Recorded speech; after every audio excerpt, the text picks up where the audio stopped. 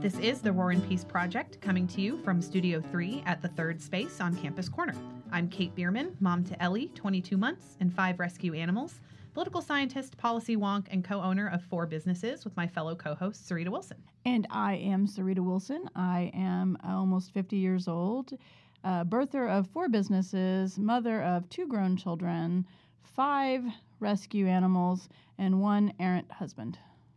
So one of the things serial entrepreneurs and business owners have a hard time with is restraint. You always want to keep looking around at the next opportunity, and that's one of the things that made you hopefully successful in the first place, right? Sarita, you've mentioned to me before that you think you've come to this revelation about yourself, that you find the most happiness and sense of purpose in the search for, development of, and nurturing the growth in new businesses more than necessarily the day-to-day operations.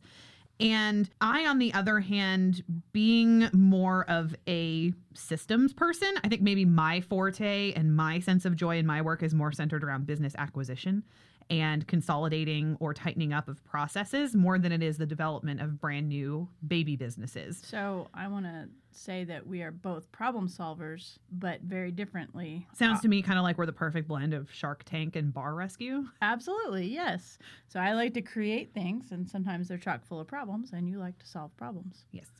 And so the question with that, though, is how does a business owner with either of these drives pursue opportunities without sacrificing so much bandwidth that it affects your existing businesses? So it's a little bit like protecting your bandwidth, making sure that you're not stretched too thin because you don't want to negatively impact the businesses you already have while looking at new opportunities. So specifically, we were faced with this when after Kate and I became business partners, we expanded our business, our Annie's Rough House, to have 2 locations, which is a big deal if you've ever been in the dog boarding business. That's a lot of moving parts, literally. And my husband was marching down the coffee roastery path, and we were presented with an opportunity to buy an existing business called Cool Beans. And the conversation we had centered around bandwidth.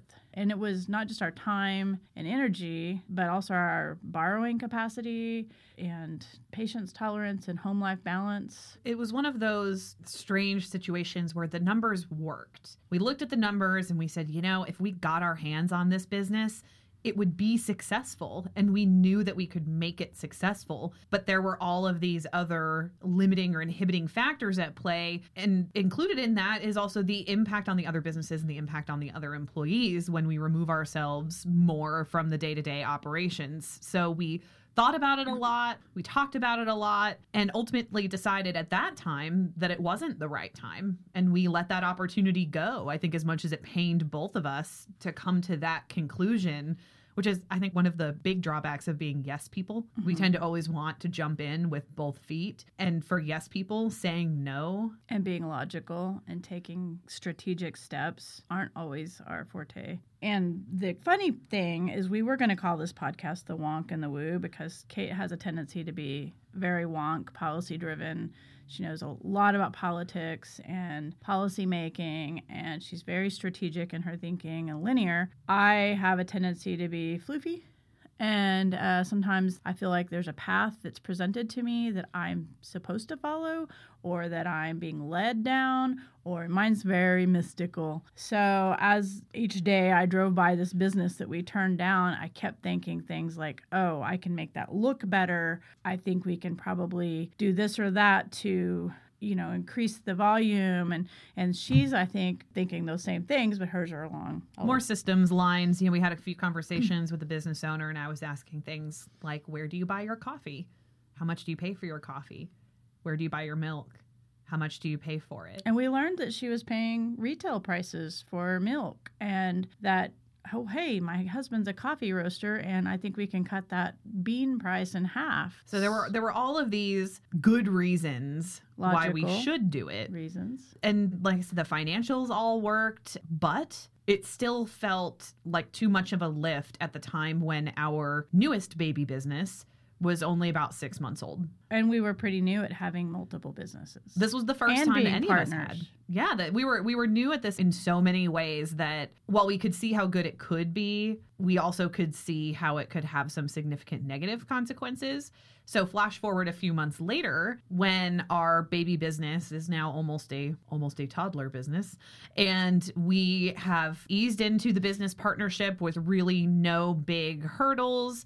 We had smoothed over a lot of the employee issues. They came back to us and said, we still haven't found a buyer. Would you be willing to reconsider? And so weirdly, as the woo of this duo, I have this knack for writing business plans. And so I wrote the business plan. I worked the numbers and it makes sense. We can make these changes and do these sets of things. It cash flowed on its own. So we took the cash part of it out of it. Basically, we have to think about our time, well, just resources in general, time, resources, energy resources. And when you're in business, money resources. So we didn't want to get ourselves in a position where we couldn't borrow money if we needed to make payroll at our other business, or if we had a snag in the road with our other businesses, would we be able to weather those snags with this other business hanging out there? And the money sort of made sense because it cash flowed. But that's still a risk. Will it cash flow when we have it? All of those things. But the big inhibiting factor at that point was, as Sarita alluded to, the borrowing capacity. We wanted to be sure to preserve our borrowing capacity because our dog-related business tends to be very seasonal. And so we were extremely concerned about that. And then we worked our way into half owner financed. So now all of a sudden the need for 5 figures of cash on hand dropped in half. Still 5 figures, but at least it had dropped in half. And at that point, we were then able to secure some private financing at the same interest rate that we were going to be paying for the owner carried portion of that debt. So once the variable of the borrowing capacity was eliminated, it kind of felt like a no-brainer. It did. And it took the obstacles just kind of fell away. So that brings us to the path. Is the path presenting itself to us, or are we forging the path? Are we creating, or are we being led towards something? When I was thinking about how to describe this episode in just a few words, I was trying to figure out an analogy for it. Is this a puzzle that we're trying to put all the pieces together for in terms of how to start a business, grow a business, acquire a business, and do it with a business partnership? Or is it a book? Are we writing it chapter by chapter? But neither of those analogies really fit. And what it came down to me is that this is what we're trying to do here is zoom into the 5-foot view of a 30,000-foot mosaic, a picture mosaic. Each individual tile has a clear image on it, but you have to zoom way down to see it.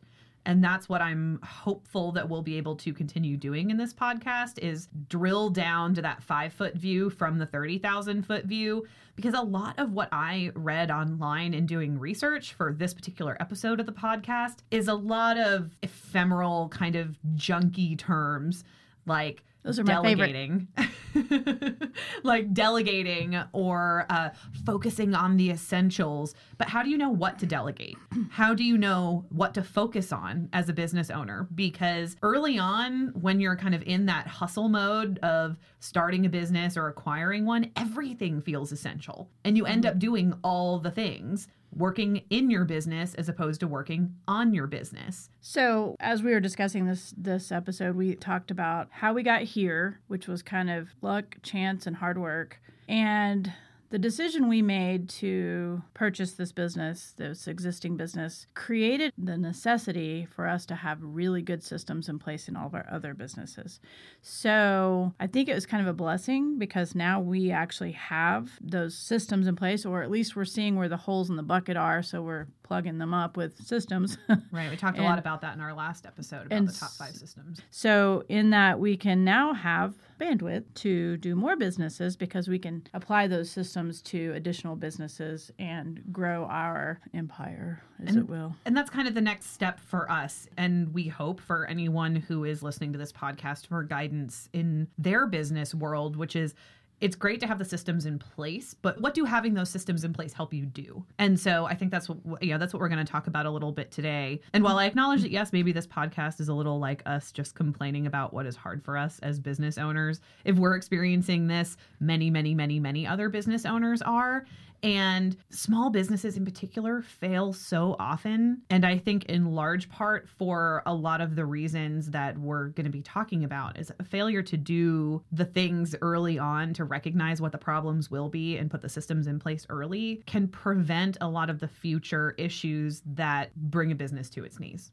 The goal of the CEO should be to create opportunity for the business. Well, and I think that also means that business owners need to start seeing themselves as the CEO. As the CEO. Because if you don't have that mindset of how do I put the processes and the systems in place to pull me out of the day-to-day operations so that I can work on the strategic plan, so that I can set goals for my company, then you're never going to be able to get to that place. And that doesn't protect and preserve your bandwidth to seek out new opportunities or to really be able to fully evaluate those opportunities. You don't want to limit your ability to take on new challenges or new revenue streams because you're being bogged down in the day-to-day operations of your business. So one of the things that we are experiencing now is as we have all these businesses on board and they seem to be buoyed and launching and successful even, that seems like being bombarded with other business opportunities. So now we're fire hose of business the opportunities. Fire hose of business opportunities. So now we are faced with these decisions almost daily. There's just these random opportunities. They're not really random. People are seeing us as successful and they want to be part of that. So they are presenting us opportunities. So these opportunities we have to weigh them. I don't want to pass up any good opportunities. I don't want to overthink or get into the analysis paralysis place. However, we have to be very careful not to sink the ship.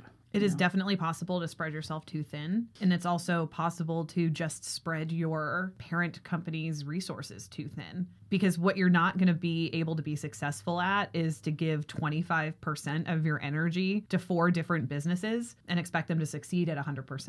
One of the things that I was trying to think up and trying to find inspiration and research to help consolidate into a thought is, how do you know when you're at the place where you can accept or engage or really think through a new business opportunity? And one of the big things that I found and kind of consolidated a bunch of different ideas into one is have your successful systems in place. When you don't have a system, automate it if you can.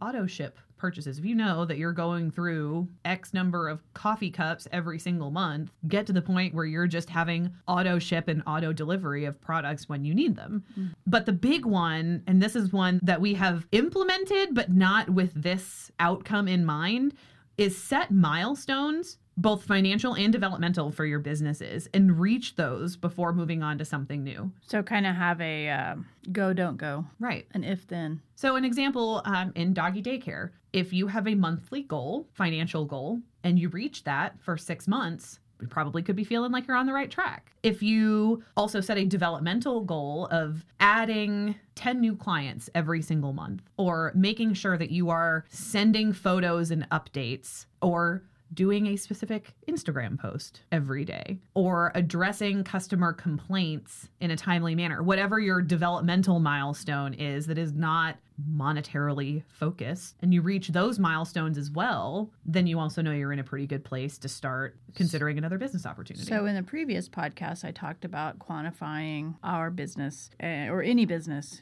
no matter what business you're in, quantifying your success, tracking it, making what you're saying as goals to reach, because that takes the emotion out of it. So one of the things that I think happens is we get in hustle mode. Our personality types are such that we have work ethic, we're independent, we're big thinkers. So we have I almost can't drive by a business without figuring out a way to make it better.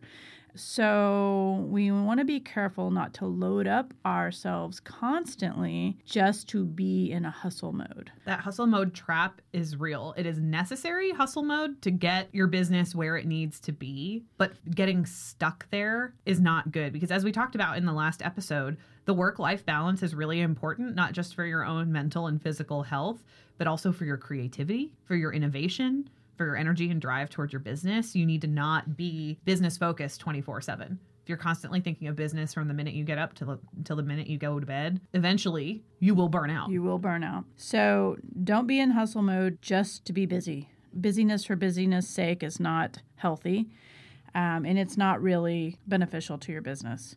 I think this goes back to the put your own oxygen mask on. And in our last episode, we talked a lot about personal systems as well. And I guess we're kind of expanding on that work-life balance because Kate and I have a tendency to be able to tolerate a lot of work, which makes us a great team. However, our children and our spouses don't necessarily work at that level. Or appreciate the amount of work that then puts on their plates. Right. When we are all business all the time. That means we can't be home and focused on home things. And the same goes for our work home, which is our employees, our team that helps us make these successful. We have to make sure that we're not overloading them and we're giving them the support that they need and the time that they need. Time off that they need, the money they need, and because we are asking a lot of our systems and our employees and our spouses. And that's not necessarily a bad thing if you acknowledge that and recognize it and put reasonable limitations on yourself. Because it's not a bad thing to delegate tasks or responsibilities to your management or leadership team. In fact, it is essential if you are going to be interested in seeking out new business opportunities in the future. And so you want to do that. You need to do that if you have another business opportunity that you're looking at. But at the same time, you want to make sure that those employees or those managers or your leadership team is ready for the responsibility, wants the responsibility, and is compensated appropriately for the responsibility. And understands the responsibility. So, in recap, the fire hose of business opportunity can be good, can be bad. Are we forging the path, or is the path just there presented to us and we're following it? Are we being purposeful? Or are we being hustle mode, trap, just hustling to hustle's sake and reactionary? I like to think that just even the effort of doing this podcast is helping us understand these things and bring our focus to them. Because some of these things we're doing without putting the official or the formal label on it. And so I really wanted to be sure that we talked about this because I think that there are a lot of people who miss the fire hose of opportunity because they're standing to the left or the right and working in their business too often.